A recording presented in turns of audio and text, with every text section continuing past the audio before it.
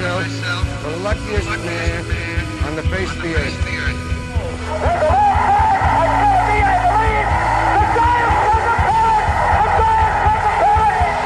Jeter ends his final game with a walk-off single. Here's a drive to left. That one is long gone.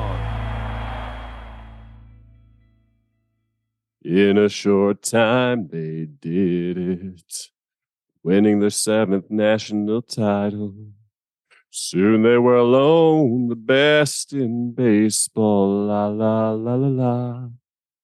Somewhere in the heart of the bayou, LSU made a wish on every fountain, said a prayer that they'd bounce back. After getting routed in game 2, they turned the tables and got on track. They are now the best in baseball, and we can say that that's a fact. They turn make-believe into reality, la, la, la, la, la, in the heart of the bayou. Welcome to the Lockout Podcast. It's me, Michael, and with me as always, singing something. S-Man. What up? D Ford. How's it going, man? You almost had, you had me almost dying at the la la la la. So yeah, I went back into my Elvis bag of tricks right there. That was a song called "Heart of Rome." He did that in the early '70s. Elvis, right there. It's one of my favorite Elvis songs. If I had to put a top 5 on Elvis songs, that's in my top 5. So. The old la la la la la. Yeah, if you should check it out. It's pretty dope song. But yeah, it kind of just fit the LSU narrative right there. Yeah, LSU dominated. Yeah. College Baseball World Series out in Omaha, and it was exciting this year. I watched every game. Did you? Yeah, this was probably the most College World Series I've ever watched. I mean, Nice.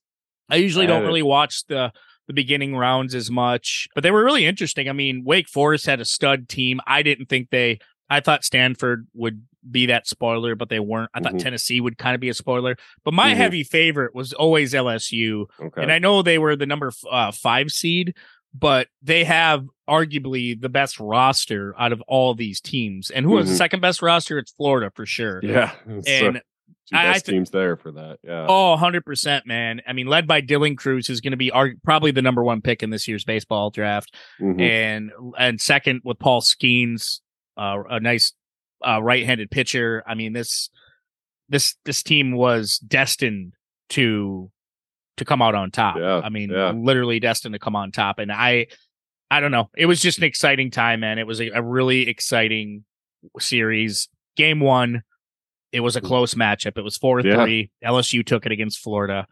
And then game 2, Florida annihilated LSU 24-4, which is insane to think about. At that point, I was thinking, wow, Florida is pissed off because Florida came in as the number 2 ranked team. Yeah. And I thought, okay, Florida might be coasting here. They need one of them need one more win.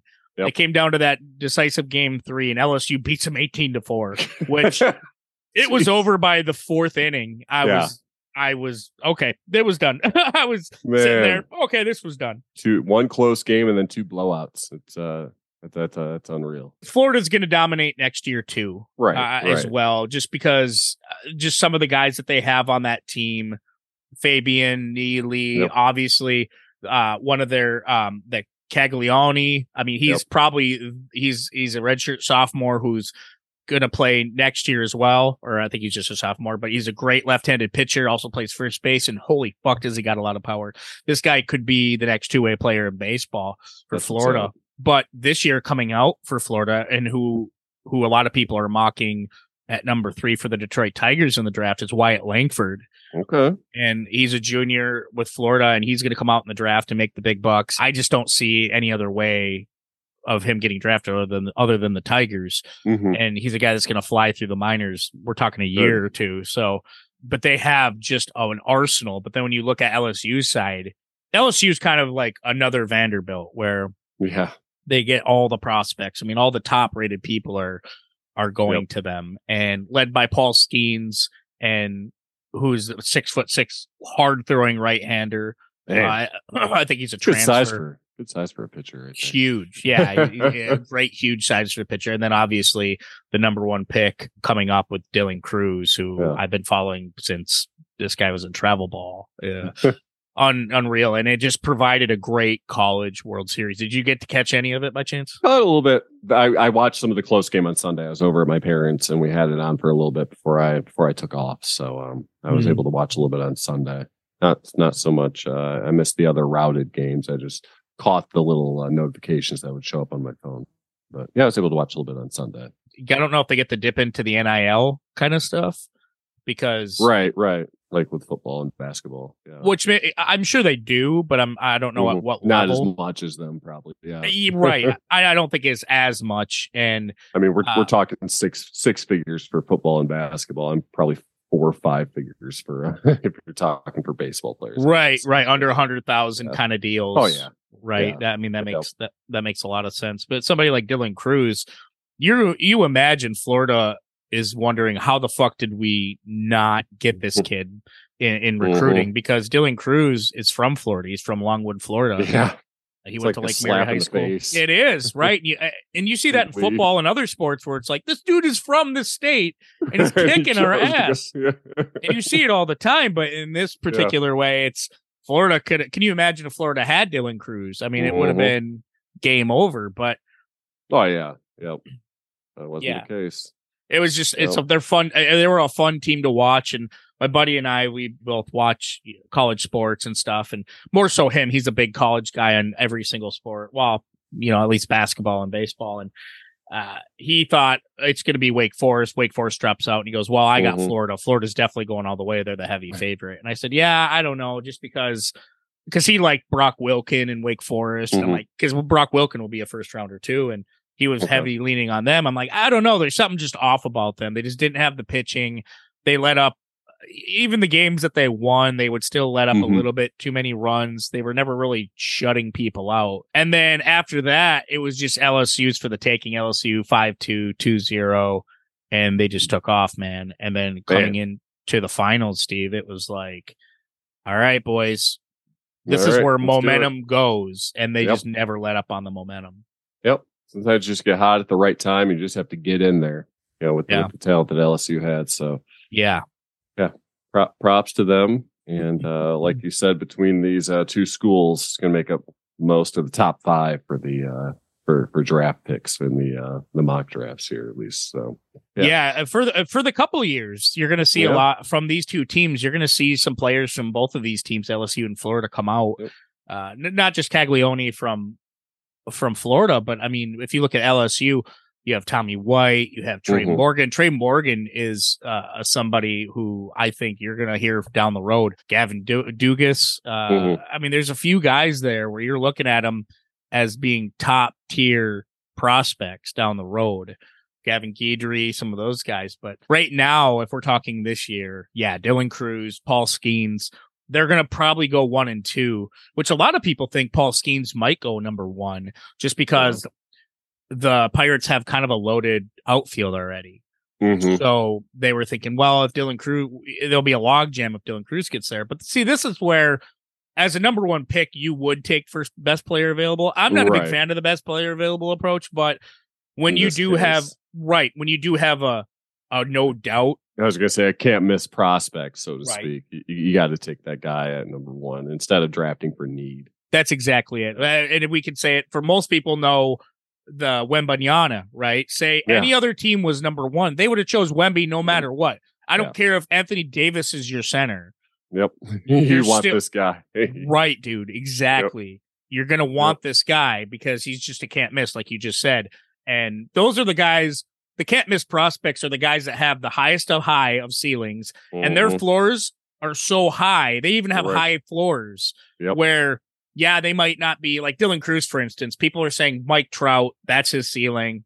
Yep. And then his floor is somebody like a Mark Kotze, Grady Sizemore type of player. Right. And I was like, that's not a bad floor to have. Right. Yep.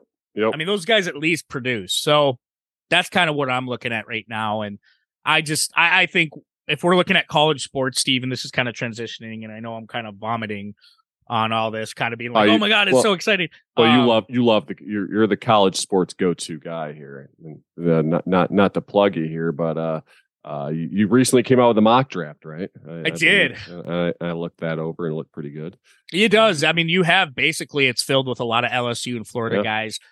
Florida's best pitcher, the Houston Hurston Waldrip. He is a guy that I think is going to go in the late first round. And he kind of reminds me of a Brady Singer type, because Brady Singer came from Florida, but his stuff is a little more decisive, a little more, I think he's a little bit more matured in his game than Singer was coming out. And even though he had a little bit of a high ERA this year, I think that he's still first round notable. But one thing I do love about the College World Series and college baseball, it's more pure. And when you in terms of, look at the NFL with the NIL deals, people transferring all the time, it's become a pro sport in itself. And it's not the teams that dominate are always going to be there in the end. Yep. Right. The Alabamas are the teams Georgias, that have the donors that are peddling up the NIL money to, right. Because there's no cap from what I hear on the NIL. It's just a matter of what the donors can give. And so those schools like Alabama and, and Georgia, those SEC schools are always going to, be able to get the donors to give the money. And to an extent, Michigan, Michigan, I would say too, probably has the donors that can empty the big bucks. And, and I was talking with someone about this last week about NIL. The NIL, it's really taken the purity out of college sports. A lot of the times I'll watch a college football game or a basketball game, and in the past I know who the players are because they're around. They're going to be around for 2-3 years. But now I remember watching like Michigan State football. I only recognize like 2 people on the team because people are coming in from the transfer portal and getting their NIL money and stuff and going where the paycheck is. And then there's way too much turnaround on teams. So I totally agree. And it makes it not as pure anymore. Basketball is the same way. I mean, I think of all the college sports that have taken the biggest hit, it's been basketball because you just don't see the matchups anymore. You don't see the players. I mean, one and done is so fleeting and it's just doesn't leave a long lasting impression. Like Draymond Green with Michigan State, right? Michigan State, he played 3-4 years with them. He was all 4 years. All 4 years. And he was a perfect example of getting better every year. Steph Curry, I think, was the same way. He played a little bit longer. And then you look at other people, and I know this is, like Zion Williamson. Zion Williamson was the biggest college basketball player as a freshman. And he left his freshman year. You can't blame him. I mean, the money's there. He's making the best choice for him and his family. You get that. But what happens is that kind of hurts the college game quite a bit. Right.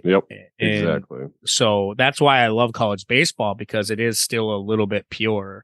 And I'm sure with like I said, with games like LSU and Florida, with this matchup and with everybody that watched it, it brings so many eyes on it that it could eventually change once you get more money involved. And unfortunately, money ruins a lot of things too. So, but for the most part, I really do like where we are with college baseball right now. Yeah, I do too. So we had a baseball outside the U.S. here over this past weekend, with the Cubs and the Cardinals. We're in London. So, okay, don't get me wrong. This was the first London series, right? I think so. Okay. I think so. I thought it was pretty cool. I didn't watch every game. I watched a little bit of it. Okay. I thought the Cubs were going to sweep the Cards, and then the Cards ended up taking the finale there as well. Did you get to watch any of those games? A little bit, bits and pieces, but I wasn't like glued to the TV every day. I was the same way. Yeah. I thought, as you did, that the Cubs were going to go in and sweep the Cardinals, but then that was it the Sunday game? I think the Cubs jumped it out to like a 4 or 5-0 lead, and the Cardinals came back and won. All right, something like that, just to salvage a game, and it just shows how big baseball is. Also as a global sport, just with the turnout, and I love just what they did, and just it was a lot of fun. I mean, this is how you spread the sport out, and baseball always did that. They always said World War II was really the best thing for baseball in terms of spreading the game, because a lot of soldiers, they would, especially in Japan, when they were in Japan, that's where baseball really became popular during World War II. And that's when Japan just took off with it. And that's why they're one of the best baseball countries in the world. So I like what baseball's doing here. They're kind of taking a feather out of, or a kind of a note from NFL cap, and NBA kind of is trying to get into this too, because I believe they play in Mexico City. They were in Paris too. The Pistons played last year in Paris. Remember, Wemby was at the game, so it was kind of like him maybe checking out his game until we got the shaft in the lottery. Yeah. Still pissed about that. Anyway, like I texted you, I find it funny that Wemby played for a team that Tony Parker owned in France. His favorite player growing up was Tony Parker. And lo and behold, who gets the number one pick in the draft? Yeah. The San Antonio Spurs, who Tony Parker played for. And it just happened to coincide with Greg Popovich now getting an extension to stick around and continue coaching. That's a good add-on, Steve. When he had a 1 foot out the door and was pretty much ready to retire. That's a good add-on there. And then he gets to obviously coach his last big, because he started with David Robinson, then went to Tim Duncan. And lo and behold, here we are with Wemby. Boy, you can't tell me the NBA lottery is not fucking rigged. Whatever. Anyways. So MLB returned it to London. So basically, London Stadium. They played in London Stadium. Don't get me wrong. I really do like London Stadium. I think it's really nice. I hated that it's the AstroTurf, though. They still have that hard AstroTurf. The ball. I saw Arenado go after this ball. He would catch 10 out of 10 times. It took a weird hop off the AstroTurf, and he kind of came down and slid, and it just bounced over his glove. Oh, fucking hated it. I just not a big fan of that. I've never been a fan of the AstroTurf. Oh, I think it's horrible in every sport. I think it's bad, and I think the turf is bad in football. I think that's where it's mostly bad. You're basically just throwing people on concrete floors. Yep. That's what it feels like. Yeah. I hate the hops it takes in baseball. Yeah, I'm not a big fan of it. So baseball is meant to be played in a field. So and when you have these extravagant events, that's why I like the Field of Dreams, right? The Field of Dreams game.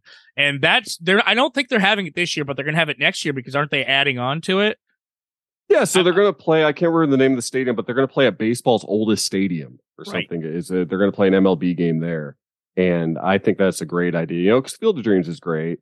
But that can get kind of stale after a while, having to be at the same place. So throwing in this idea of putting it at the oldest known stadium in the United States, I think is a fantastic idea. It makes sure we don't forget about the history of the game. I still think they should keep on playing the Field of Dreams games, because I fucking love them personally. I do too. But one thing I like about those games is those are actually, you're playing in a field. You're playing in actual ground, soil, things like that, where I know London, they're not going to sit there and grow out the field and do all this bullshit. No, for a one-time thing. For a one-time thing. It costs a lot of money to do that. Right. And I totally understand that. So this is more, I hate to say gimmicky, but it's more for the international pull. Like, okay, we're getting baseball out here. I think it was a great idea for Major League Baseball to do this. I thought to have St. Louis Cardinals and Cubs go at, that's a great idea, because the rivalry it's a huge rivalry. It sucks that both teams suck right now.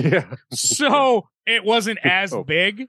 Well, I think when they planned it, they expected St. Louis to actually be competitive. But I think so too. You can't change the teams once the season has started. So, amen to that. So I think it is what it is, right? It is where it is, and so that's kind of where it ended on that. But also, speaking of people getting their asses handed to them, I just wanted to note.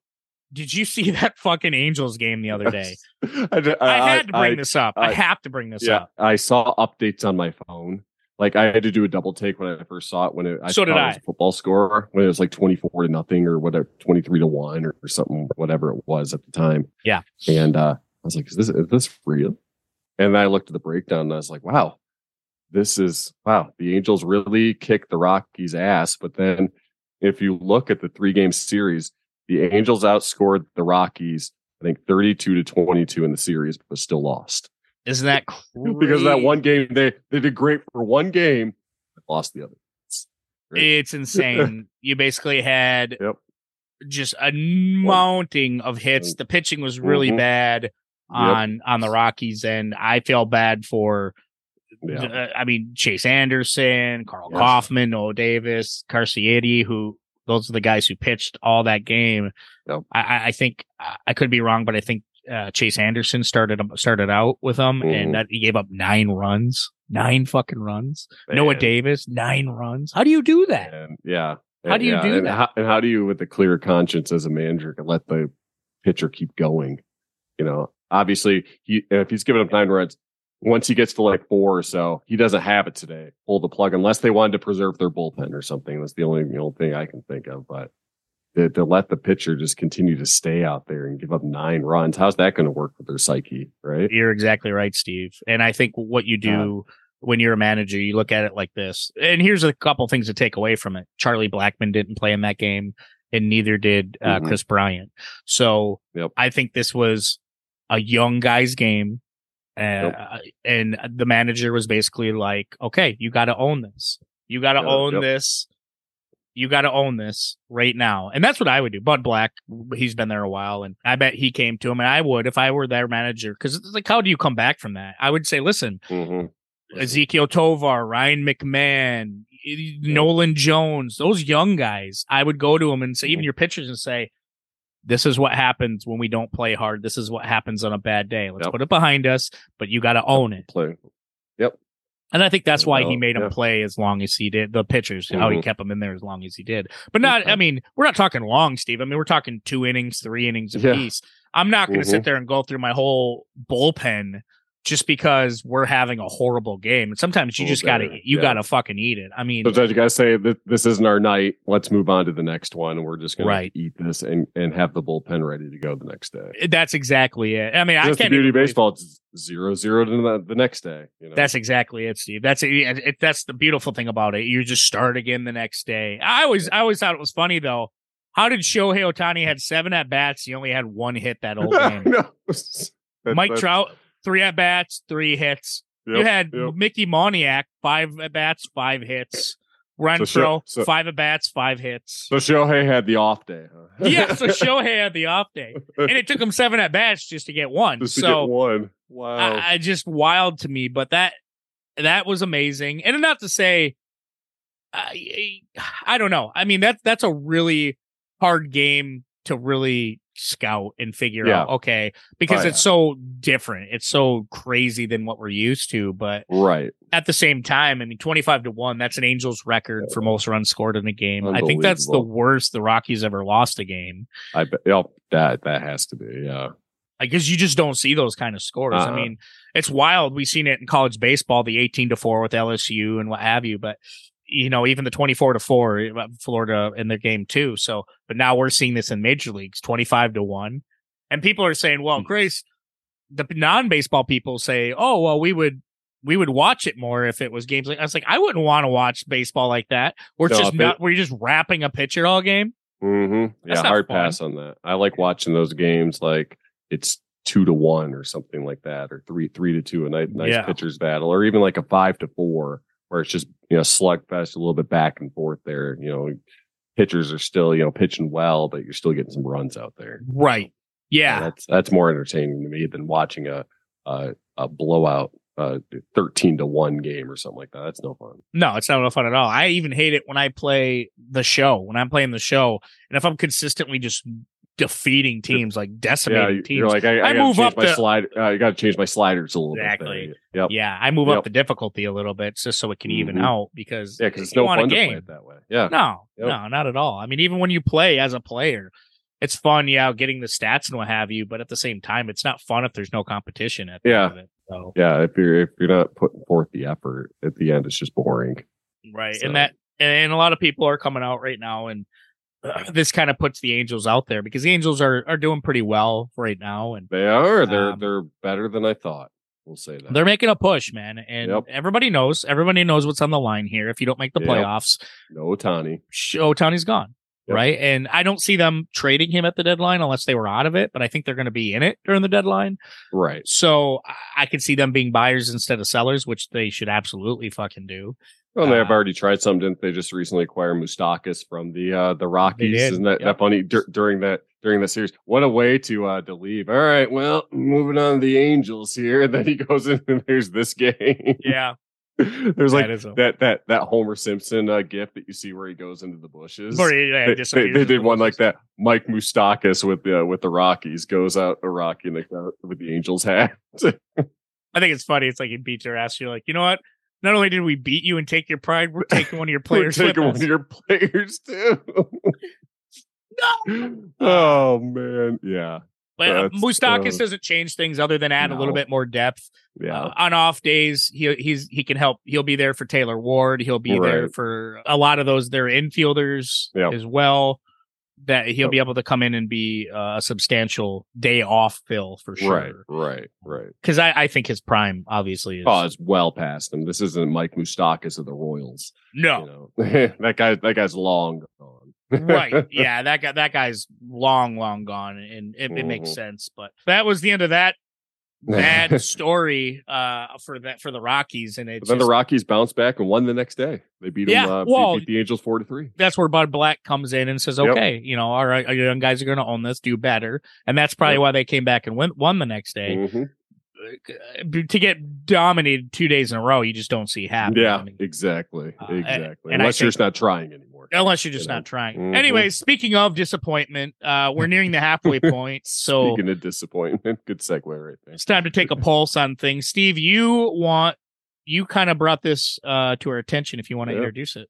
Yeah. So as we near All-Star break, we're a little over, I think the 10th or so is when we start All-Star week. So less than two weeks away here from All-Star time. I thought it'd be time to take a pulse, kind of get a feel of what teams and what players have impressed us, but also what teams and players perhaps have disappointed us at this point here in the season. So we can lead things off with, just two teams I think that we've been impressed with so far this year.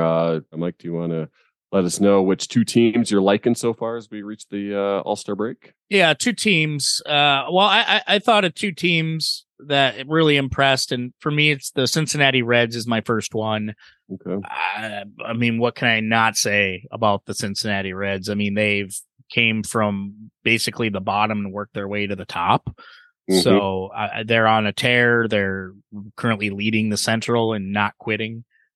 Their last 10 games, 7-3, doing really well. They have a great away record, 21-18. I mean, they're behind Oscar De La Cruz, the rookie sensation who's coming up, and then obviously you have Jonathan India, who's the leader of the team, and Spencer Steer, who's taken over for Joey Votto very well. Matt McLain, I think Matt McLain's is up, another rookie sensation. They're just getting the most out of their young players. So that's a team for me that is just currently on top, and it just kind of, I wouldn't say came out of nowhere. I hope they're not winning too soon to where it's like, oh, this is too soon, and then they're going to start losing after that. But I think with the amount of talent they have on that team, it looks more than a fluke. It actually looks like this could be a team that could keep going. I think they got to solidify their pitching a little bit more. Hunter Green needs to stay healthy. This guy has injury spurts constantly now. So, but once he's healthy and the team is full bore ahead, I think it will be okay, which is kind of crazy because now the Reds and the next team I'm going to say are facing off against each other in the series. So the Baltimore Orioles are my other team that I think are most improved or most impressed with this year, I should say. And what can't you say about them? I mean, they're making it really hard for every team in the AL East, very much so. Tampa Bay, they're making Tampa Bay sweat as well. Tampa Bay might be the best team, but I think the Orioles have something to say about that. I mean, they're 18 games over 500 right now, and when you have players, Adley Rutschman, and people would say, oh, because the guy you hear about all the time is Adley Rutschman, but Adley Rutschman has been going on a lot of slumps lately. So trust me, I know he's on my team, on my fantasy team. For the most part, Adley Rutschman is not bringing it like the rest of the team. I mean, Gunnar Henderson is starting to come out of nowhere. Jorge Mateo has been proven to be a really good shortstop as well. Austin, I think their outfield can compete for one of the better outfields in all of the AL between Austin Hayes, Cedric Mullins, Ryan O'Hearn. You got Anthony Santander. I think really they're just getting hits. They're getting quality at bats where they need. They're taking the most out of their at bats. And I think when you look at their team, this is the analytical side. You're seeing the analytical side play in their favor. And when you look at the pitching side, I think for them signing Kyle Gibson this year, Kyle Gibson was just a guy that he wasn't a front of the rotation guy, but last year he proved he could be. So Kyle Gibson, Dean Kramer, Kyle Brandish, these guys are stepping up in big ways for this team. You're going to see in the second half, obviously, Grayson Rodriguez and them come up, but I'm very impressed with two of the younger teams in Major League Baseball who are actually playing good. I think Toronto is wishing they had the improvement that the Orioles have. The Orioles went from worst to battling for first. So, yeah, the Reds and the Orioles are my two teams. Steve, what do you got? I like that. So for me, starting things off, I'm really impressed with the Arizona Diamondbacks and the turnaround. They won 74 games last year. They're already up to 48 this year. 48-32, 16 games over 500 and leading the NL West by 2.5 games. I'm just impressed with what they've done with their young core that they have there. Obviously, you got to love Corbin Carroll. It's just been fantastic. Jake McCarthy in there. Just a nice young group of players mixed in, with a couple of veterans. Christian Walker has had a great season here, 281 average, 16 home runs, 54 RBIs. He's having a great season so far. So just a mix of youth as well as veterans. I'm just impressed with the turnaround. They haven't never lost faith there in Torey Lovello in what he's done. He's done just a great job managing this team, and the sky's the limit here. I was not expecting the Diamondbacks to be in first place in the NL West as we approach July. I thought the Dodgers would be up there, Padres obviously, but to see what the Diamondbacks are doing, just turned it around. They're what a rebuild looks like and should look like here, similar to Baltimore. So. I like the Diamondbacks, and then the second team that I like, even though they're not in first place right now, I like what the Pittsburgh Pirates are doing.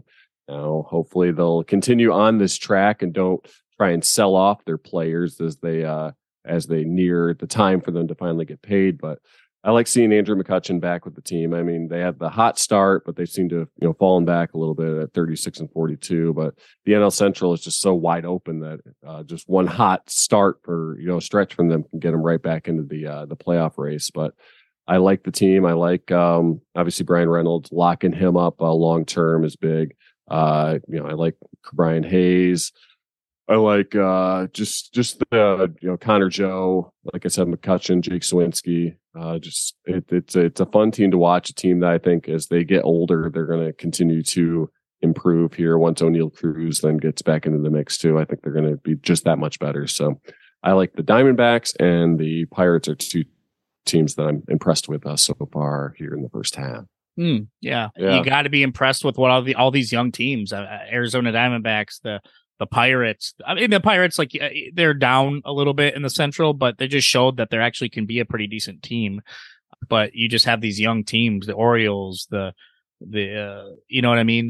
Where the Orioles and the Arizona Diamondbacks and a lot of these young teams that are suddenly just rising and winning way too soon than they should be. Yeah, and it's just, it's really impressive to see. Really, really impressive to see. Yeah. Speaking of non-impressive though, two teams that have sort of missed the mark here, and that you're pretty disappointed in this year.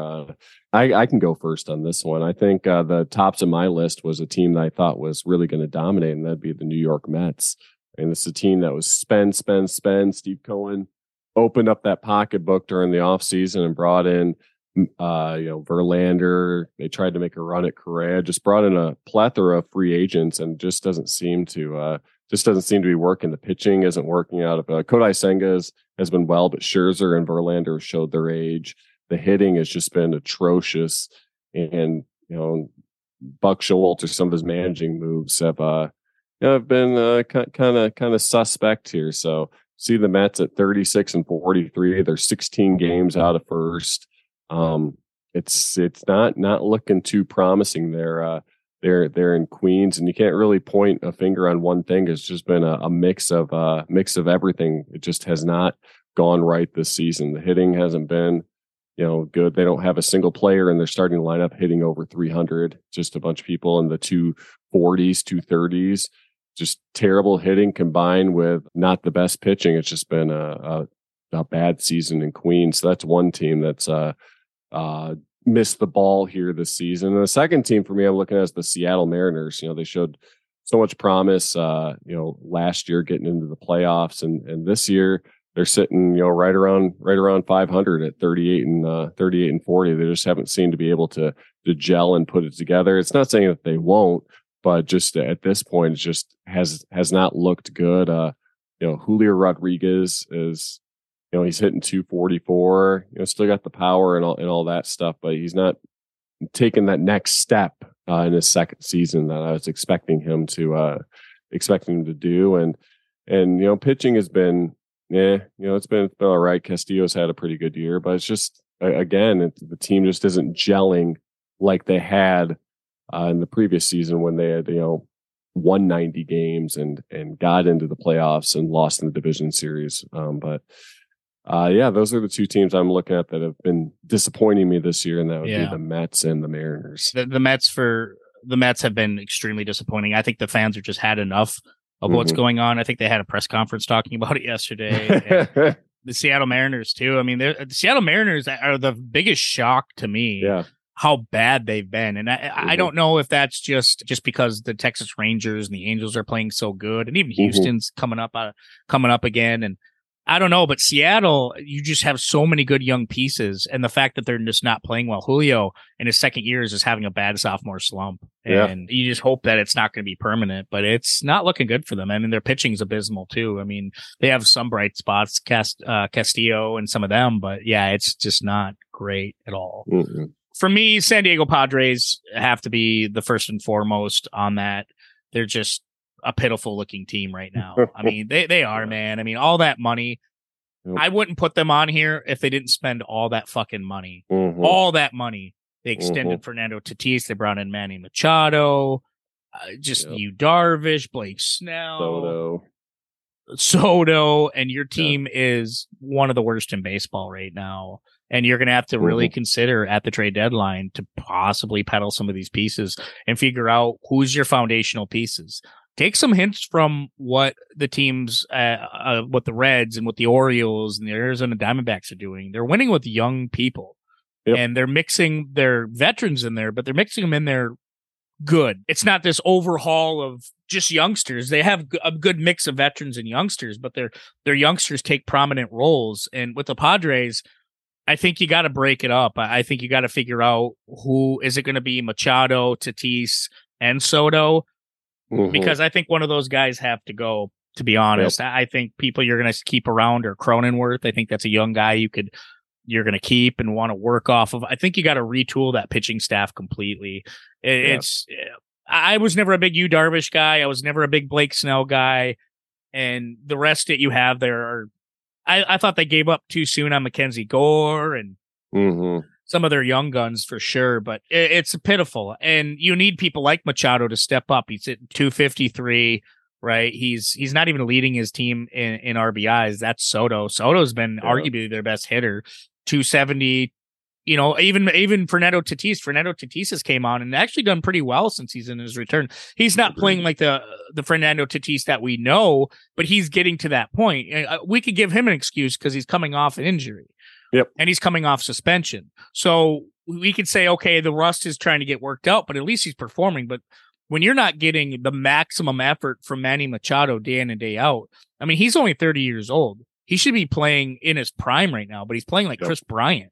Yeah, so it really is. Just, it's sad. And there's no help at all. Cronenworth's batting 210. Nola's batting 142.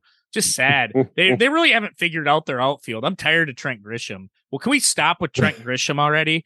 Oh, come on, it's 207 average. Come on, he's great. They're treated. He's just like the Wong brothers. Yeah, it's these guys are okay pieces, but they're not long-term guys, right? It's just, I'm just sick of it. And I love that they brought in Nelson Cruz, and I love that they brought in Matt Carpenter, but when they're in, they can play, but they strike out a lot. They're not consistently doing it. And their biggest thing is they just don't have pitchers. I think that's, aside from the lackluster hitting, when you don't have a lot of pitchers doing well, it's like Joe Musgrove, he's coming around a little bit, but he's having a pretty disappointing season. I know he's just come back from injury, but still, Blake Snell, Yu Darvish is just non-existent in my opinion. 4.84 ERA. Fuck you. You know what I mean? Like Michael Wacha's like your only good pitcher for the most part, and he shouldn't be at this point. Musgrove, he has the most wins, but that's not saying a lot either because he does give up the big runs. I mean, I don't know. I think Yu Darvish is probably the biggest disappointment, Steve, but they just need to retool that pitching staff. And I don't think it's Bob Melvin's fault. I really don't. Nope. I mean, it's just, I was going to say Austin Nolas just sucked to the point where they had to bring in Gary Sanchez off the scrap heap to try and get some help there at catcher.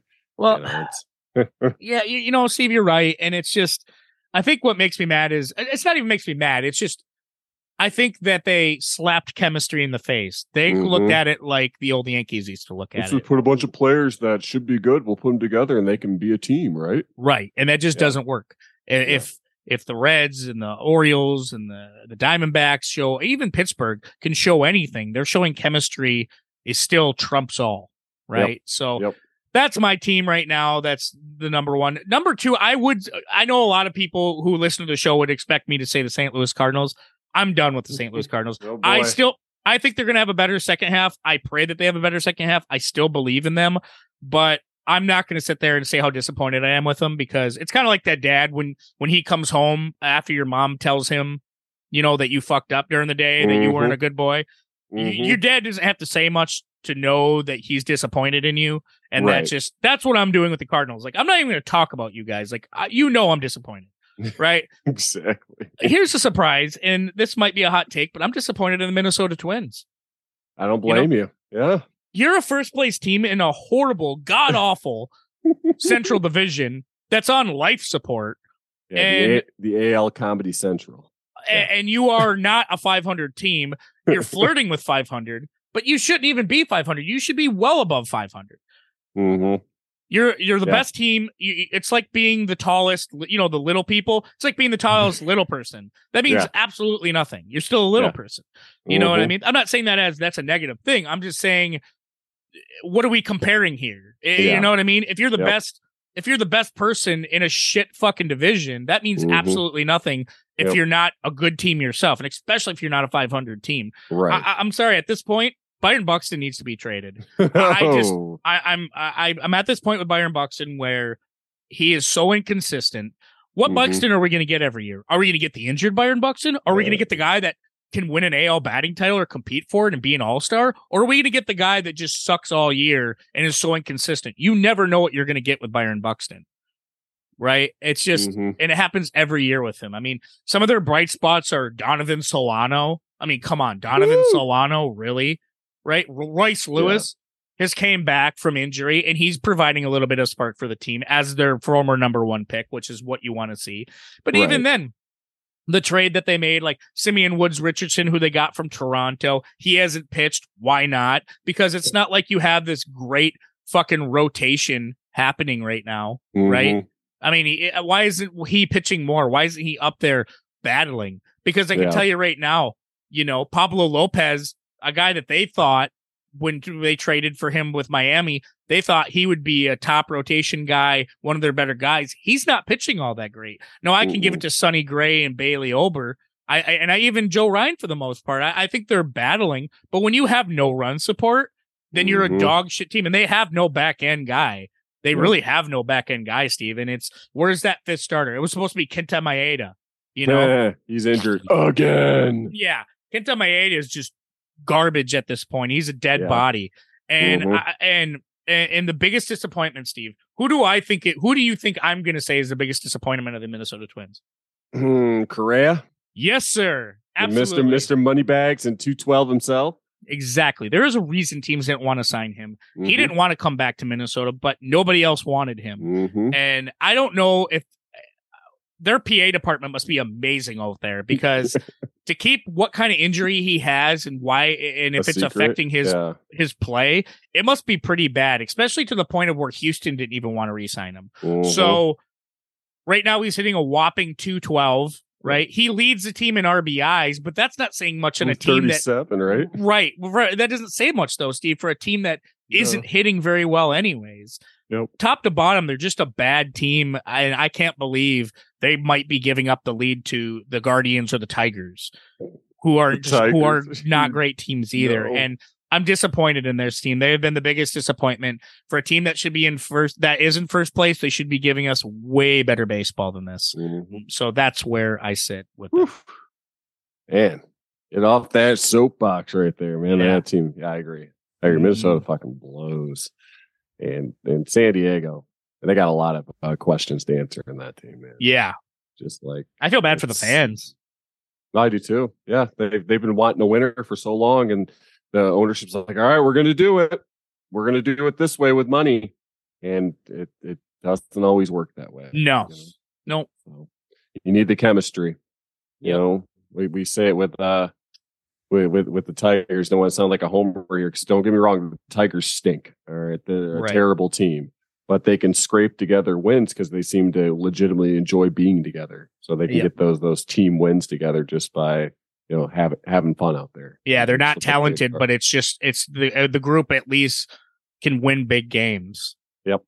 But then they lose games they should win, which is exactly. Like when they beat Texas 7-2 on Monday, and we knew Texas would come back and wallop them the next day 8-3, which they did. So, but in that game though, at least it was like 3-3 in the 7th or 8th or something like that. They're battling. But anyway, I digress. Not try watching a Minnesota game. I've tried getting through those games. It's hard, man. I feel bad for their pitching. You know, their pitching makes their pitching look so bad when you're giving up games. Say go out there, Joe Ryan pitches a butte, and then your hitting can't support you at all. Yeah, like you go out, pitching gives up 3 runs. Oh, well, that's usually in most cases, if you have an average offense, that's not bad at all. But then you lose the game 3-1. Right. It's like, come on. Yeah, man. Yeah. Or 1-0 or something like that. It's like, come on, guys. Right. Exactly. Oh man. But moving from teams to the individuals, 2 players that you've been impressed with so far this year. I can. Go ahead and tell me who. So 2 players, Steve, that you are impressed with this year. Who do you got? I'm looking at first player talking about would be Ronald Acuna Jr. For the Braves. I mean, the guy is front runner in my opinion. I think for the MVP there in the National League. He's playing that well, and to come off. We talked about it last year, coming off the Achilles injury. We felt like he came back maybe a little bit too soon, and it kind of showed in his game last year. But this year, he looks like the Ronald Acuna that we saw in 2021, or 2020, right around that time. He's hitting 330. He's got 19 home runs, 51 RBIs. The guy has 35 stolen bases.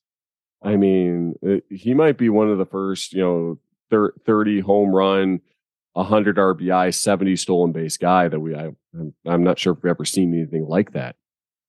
Just amazing what he's done. He looks fully healthy again. He looks like the guy that just enjoys playing the game again. And it is one of those faces of not only the Braves, but the faces of baseball. So it's very, very pleased to see him getting back to where we thought he should be. And the second one is actually going back, talking about the Cubs here, is it's Christopher Morel.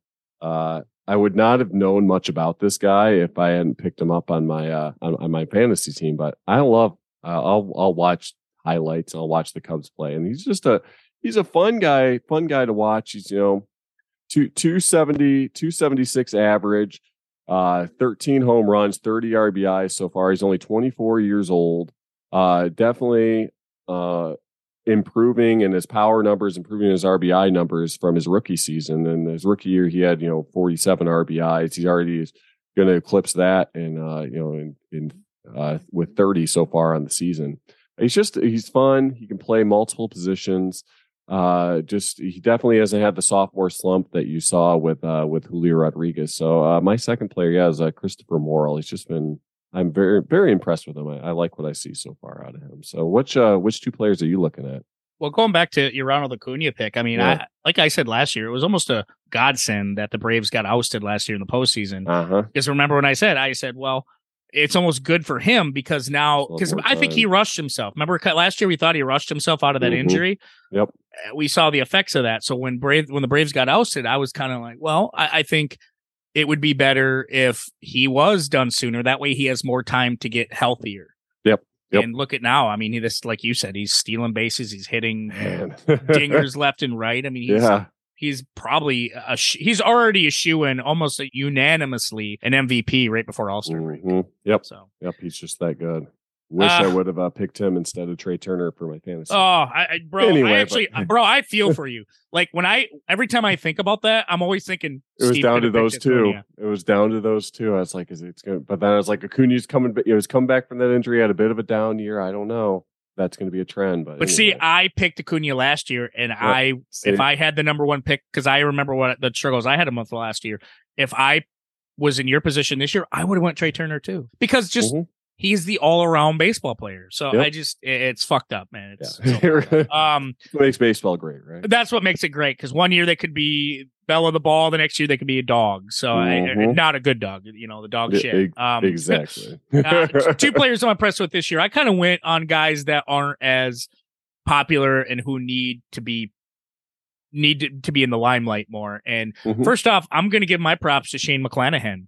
Good choice. Yep. I have harked this guy's praise. I have praised this guy so much for the last few years because he just doesn't get his due. He's 11-1 with a 2.23 ERA. He's arguably the best pitcher in baseball. I think he leads the league in plenty of categories. He leads them in the win-loss percentages. He leads the league in ERA, and also he leads.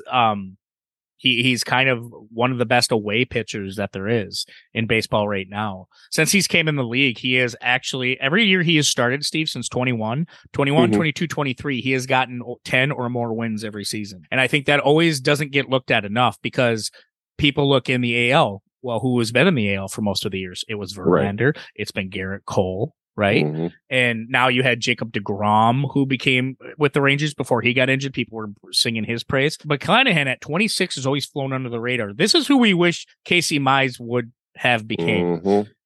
This guy has 100 strikeouts right now. 100 strikeouts before the midway point of the season. I think he could go for the strikeout record, even though he doesn't lead right now in that category. His peers, right? The guys that he was drafted with or came up with, and like Alek Manoah. Alek Manoah is getting rocked in minor league baseball right now. Not even minor league baseball. We're talking like simulated games.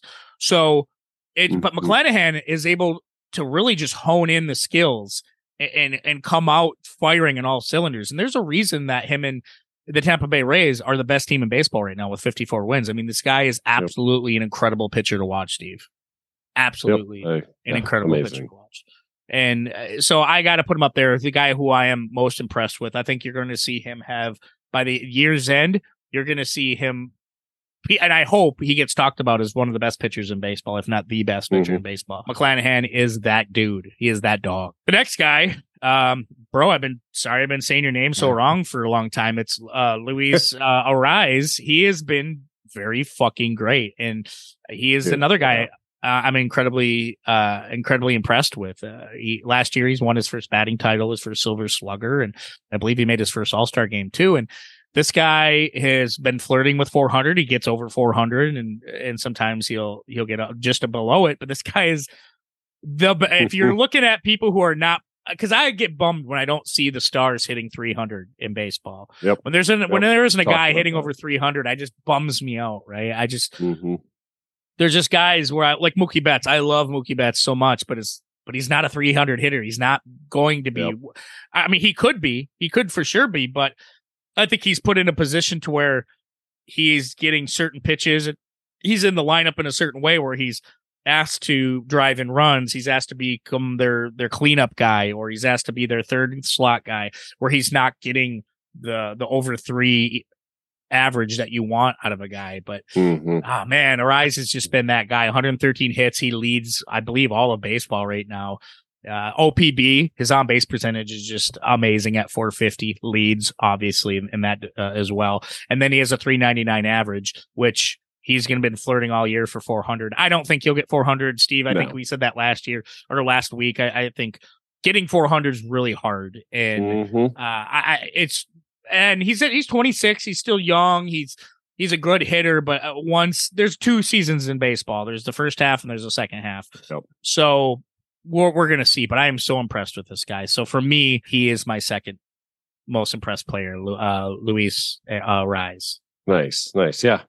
About Minnesota, we talked about that last week, is kicking themselves for this Arise for Pablo Lopez trade, because Pablo Lopez, Luis Arise has been fantastic. Yeah, absolutely. Man. Absolutely. But so for players we're impressed with, the players we're disappointed with, 2 players we're looking at that we are disappointed with so far this year. I can lead this off, and it's a guy we talked about just a little bit ago, and that's Trey Turner for me. And that's the first person on my list. The guy goes to Philadelphia, signed a huge contract.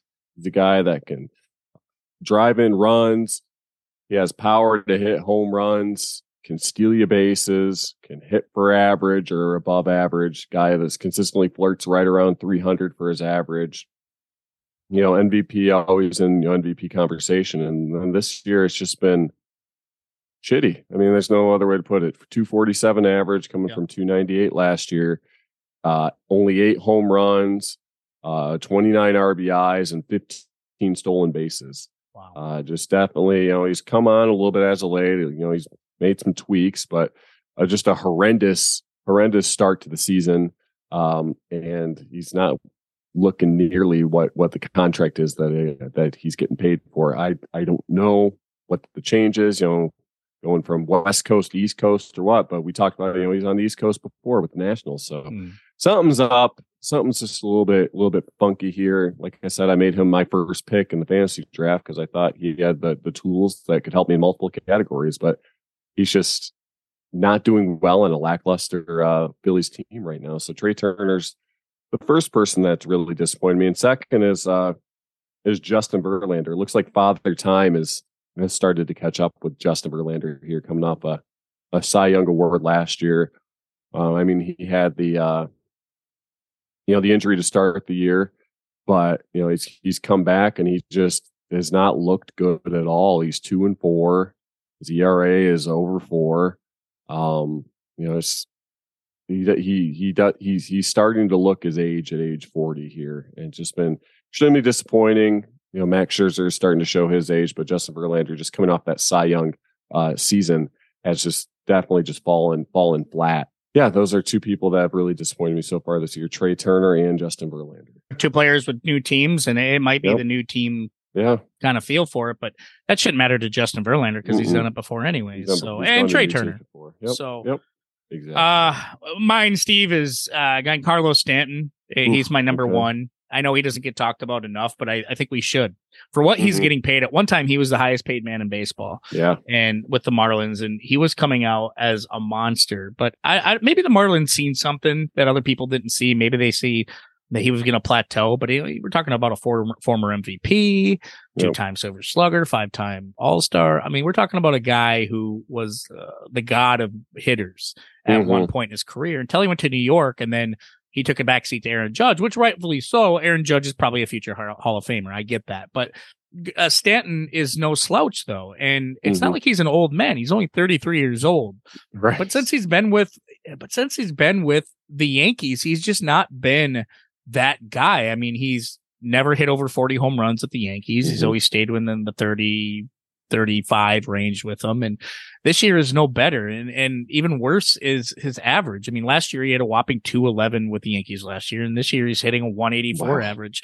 And it sucks too, because he had time to, and it's not like injuries. He's been injured, but not a lot. Right. And for somebody like Aaron Judge, when Aaron Judge went down with that injury, you think that Stanton would have stepped up and to be that leader that they needed, because he was there, I think, before Judge. Yeah. But he didn't step up. He hasn't stepped up. And it's really concerning to me, because what makes Hall of Famers, especially future Hall of Famers, is the fact that they're not good some of the time. They're good most of the time. Yep.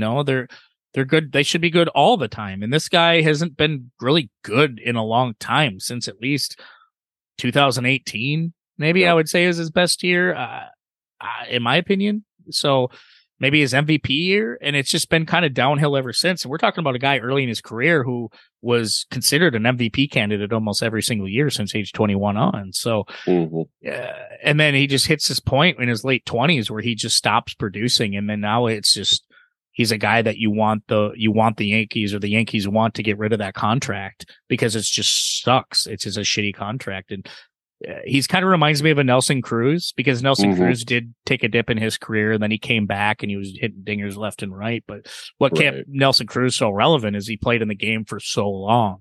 That's why he's able to flirt with 500 home runs, which I think Stanton might be the same way. But when you're hitting a .184, 211 last year, I just don't see that. I mean, your on base percentage has to get way better than that, man. And just, it's sad. He was an all-star last year, which is kind of crazy. His first half stats weren't bad, but his second half stats weren't great either.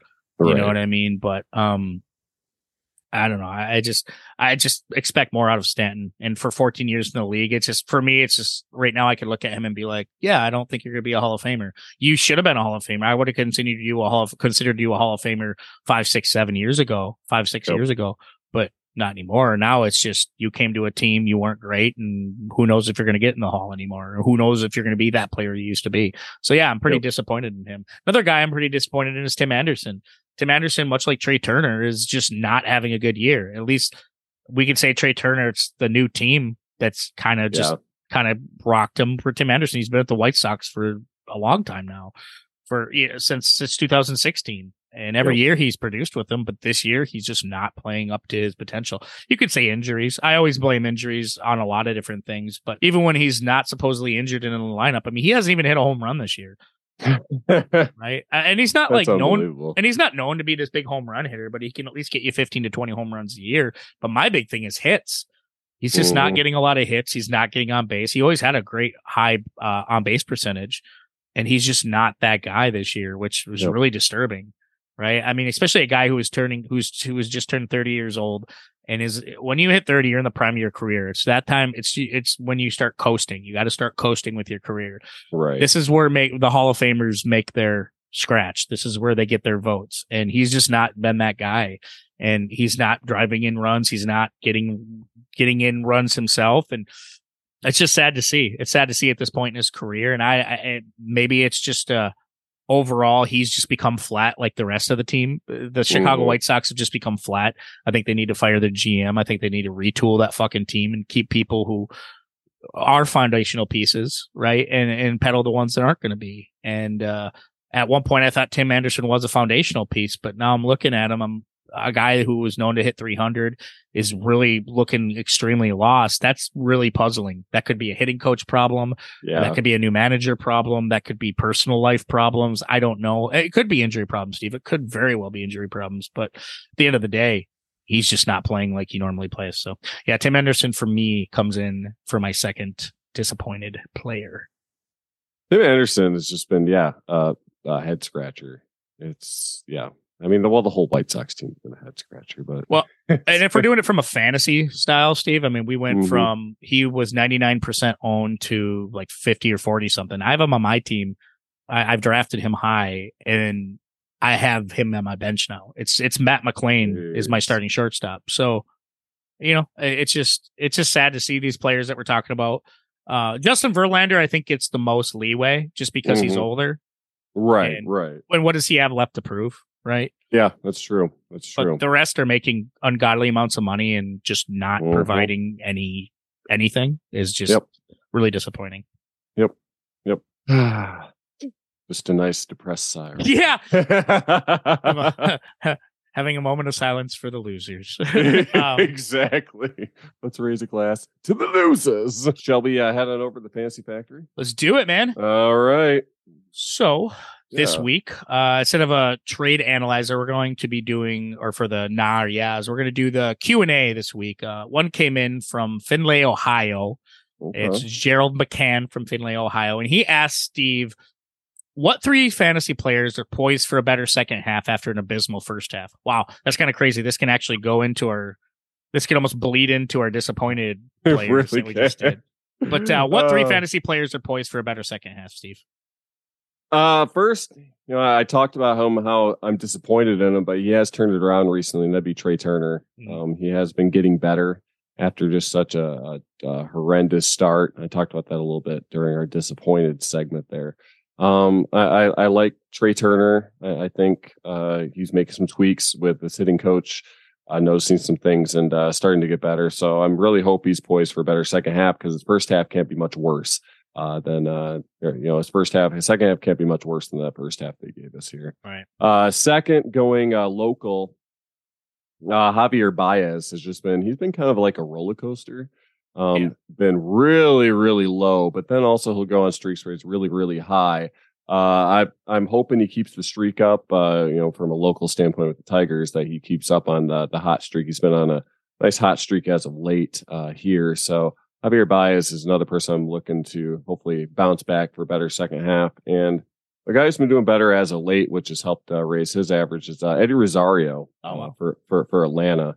Pop seems to come back into his bat. I mean, he's hitting 272 right now, but it just, not the best start to the year, but has really turned it around, especially here in June, as the Braves have, as a team, just done fantastic, and he's been right there with it as well, and hopefully that continues into the second half. So Trey Turner, Javier Baez, and Eddie Rosario are three players I'm looking at for bounce back second halves. Nice deep hole with Eddie Rosario. That's a guy that really provided a spark last year, and then this year just started off kind of shitty. Yeah, but I mean, the Braves have just been unbelievable here in June, especially from an offensive standpoint. Just like they're hitting home runs like it's no tomorrow.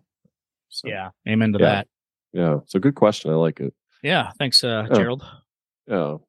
All right, man. So, are you ready for some starter sit this week? Let's cue the music. Okay, starter sit. Rafael Devers or Brandon Drury? Devers. Okay.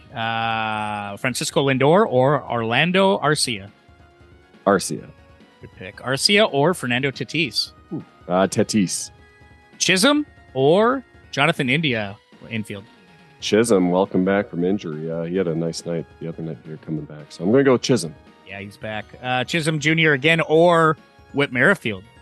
Chisholm. Both having good seasons. Both good players. Jeremy Pena or Orlando Arcia again? Arcia. Byron Buxton or Jock Peterson? Give me Jock Peterson. Yeah, I'm with him on that too. Yeah. Freddie Freeman or Vlad Jr. first base? Freeman. Seiya Suzuki or Austin Hayes? Austin Hayes. William Contreras or GT Realmuto catcher? Realmuto. Realmuto again or Kybert Ruiz catcher? Realmuto. Jose Ramirez or Nolan Arenado third base? Arenado. James Outman or Mark Canha? Outman. Andrew McCutchen or Kyle Tucker outfield? Give me McCutchen. Tristan Casas or Josh Naylor first base? Casas. Ezekiel Tovar or Jeremy Pena? Pena. Ketel Marte or Ryan McMahon second base? Marte. Kiki Hernandez or Manny Machado third base? Kiki Hernandez. Hernandez again or Alec Baum third base? Hernandez. TJ Friedel or Andrew Benintendi outfield? Friedel. And last but not least, Jordan Walker or Jarren Duran outfield? Jordan Walker. What do we got for waiver wire? So here's three players I was looking at this week that you might want to pick up on your waiver wire. First is Jordan Westburg, Baltimore prospect coming up. He's up 32% in Yahoo leagues. Made his debut earlier here in the week, so it's Prospect Beaver picking him up. He had a hit in his first game, so hopefully he continues that trend. Be a nice little offensive punch for you. Second is Hyun Kim out of San Diego. He's up 8% in Yahoo leagues. He hit 318 the last 2 weeks with 3 home runs and 7 RBIs, and also had a couple stolen bases. Third this week is Johnny Brito for the Yankees. He's up 11% in Yahoo leagues. Just a shutout last week, going 5 2/3 innings with 3 Ks. Hopefully, continue to do that for the Yankees, because God knows they need the pitching outside of Cole. So those are 3 players that I'm looking at this week on the waiver wire. Nice. Shall we head on over to Collection Corner? Let's do it. All right. Yeah. Up for me is kind of the talk of the town, the guy we talked about a lot today, Ronald Acuna Jr. Get it. The only reason I wanted to mention him is just he's up $1.15, which is an 11.50% increase market price, which is why this is the big reason is only $11.15. Really? Okay. Yeah, I was really surprised about that. I think that's the biggest shock of all in this is just a guy like him, especially how young he is, especially his rookies. You would assume they would be going for a lot more, but he's kind of been down, but he's up. He's up this week and he keeps rising steadily, but he's still under $15, which go and get him because I think once he wins MVP at the end of the year, he's going to be way up there. So his 22 Topps Heritage Blue Sparkle 223 is up. His 2018 Topps Archives 81 design, that's his rookie card, 212 is up, and his 2020 Topps Gypsy Queen 187. Down for me this week is an oldie but a goodie, Roy Halladay, the late great Roy Halladay, down $21.10. That's a 62.52% decrease. Market price right now sits around $12.65. That makes sense for his, a lot of his, just like Randy Johnson's and some of those, they're going to stay in that 12 to 20 range. Right. But you can get some Roy Halladay pretty cheap right now, guys. So, his 2011 Bowman Gold number 99, his 2013 Topps Museum Collection 98 number 98, and his 1997 Bowman Chrome rookie card number 212. Okay. Up for me this week is Robin Yount, up $124.31, or a 682.47% increase to a market value of $142.41. I don't expect this to stay up that high. Just a nice little bump, I think, for Robin Yount. Up cards includes 1978 Topps number 173 and his 1981 Topps number 515. Down for me this week is actually Ezekiel Duran, down $4.32, or a 44.26% decrease to a market value of $5.44. Now he's fairly new, so it's a lot of rookie stuff here. So down cards includes 2023 Topps Series 1 rookie number 286 and his 2023 Topps Heritage Blue Sparkle Chrome rookie card. Nice. Well, yeah. I'm sure he'll bounce back up. He's a youngster. 100%. He's really good too. Yeah. Shall we get the candles out and celebrate a birthday? Let's do it. All right. It's a happy heavenly birthday to Monarchs great and Hall of Famer Willard Home Run Brown, born on June the 26th of 1915. Fantastic, for the most part, Negro League player. Did play for the St. Louis Browns in 1947, but spent a bulk of his career with the Kansas City Monarchs. So a lot, again, with Negro League stats, a lot of his stats weren't documented. But I mean, with a nickname like Home Run, you got to know he's got a lot of pop in his bat. Career that we know of: 347 average, 529 hits, 49 home runs, and 354 runs batted in. He is a 4-time Negro League American League pennant winner there with Kansas City Monarchs. Negro League World Series champion 1942, 6-time All-Star, and also a Negro League American League batting champion in 1947. He was inducted into the Hall of Fame in 2006 as part of the Committee on African American Baseball. A little trivia about him: Brown entered the baseball record books on August 13th, 1947, when he became the first African American player to hit a home run in the American League.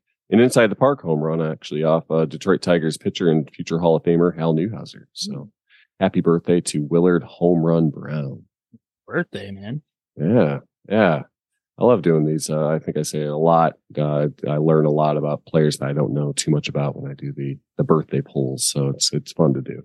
Yeah, especially the Negro League players, which are always a fascinating to kind of go over and talk about. So, well, that's a fucking show. Whew, that is a show. Jam-packed right there. Jam-packed show, absolutely. In the coming weeks, God, we have the All-Star break coming up. We're going to have the MLB draft within a few weeks. Boy, a lot of stuff happening coming up. I mean, I think the All-Star selections happen pretty soon here, right? Yeah.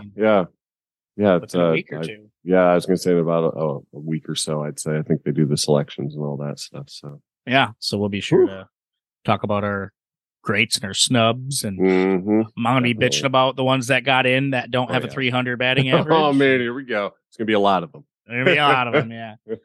But in the meantime, thank you everybody for listening every week. Be a friend, tell a friend. We've been seeing the numbers, obviously, of the amount of people who've been listening to the show, and we're just overwhelmed and can thank you enough. But in the meantime, guys, have a great week, and we will see you guys all next week. Deuces.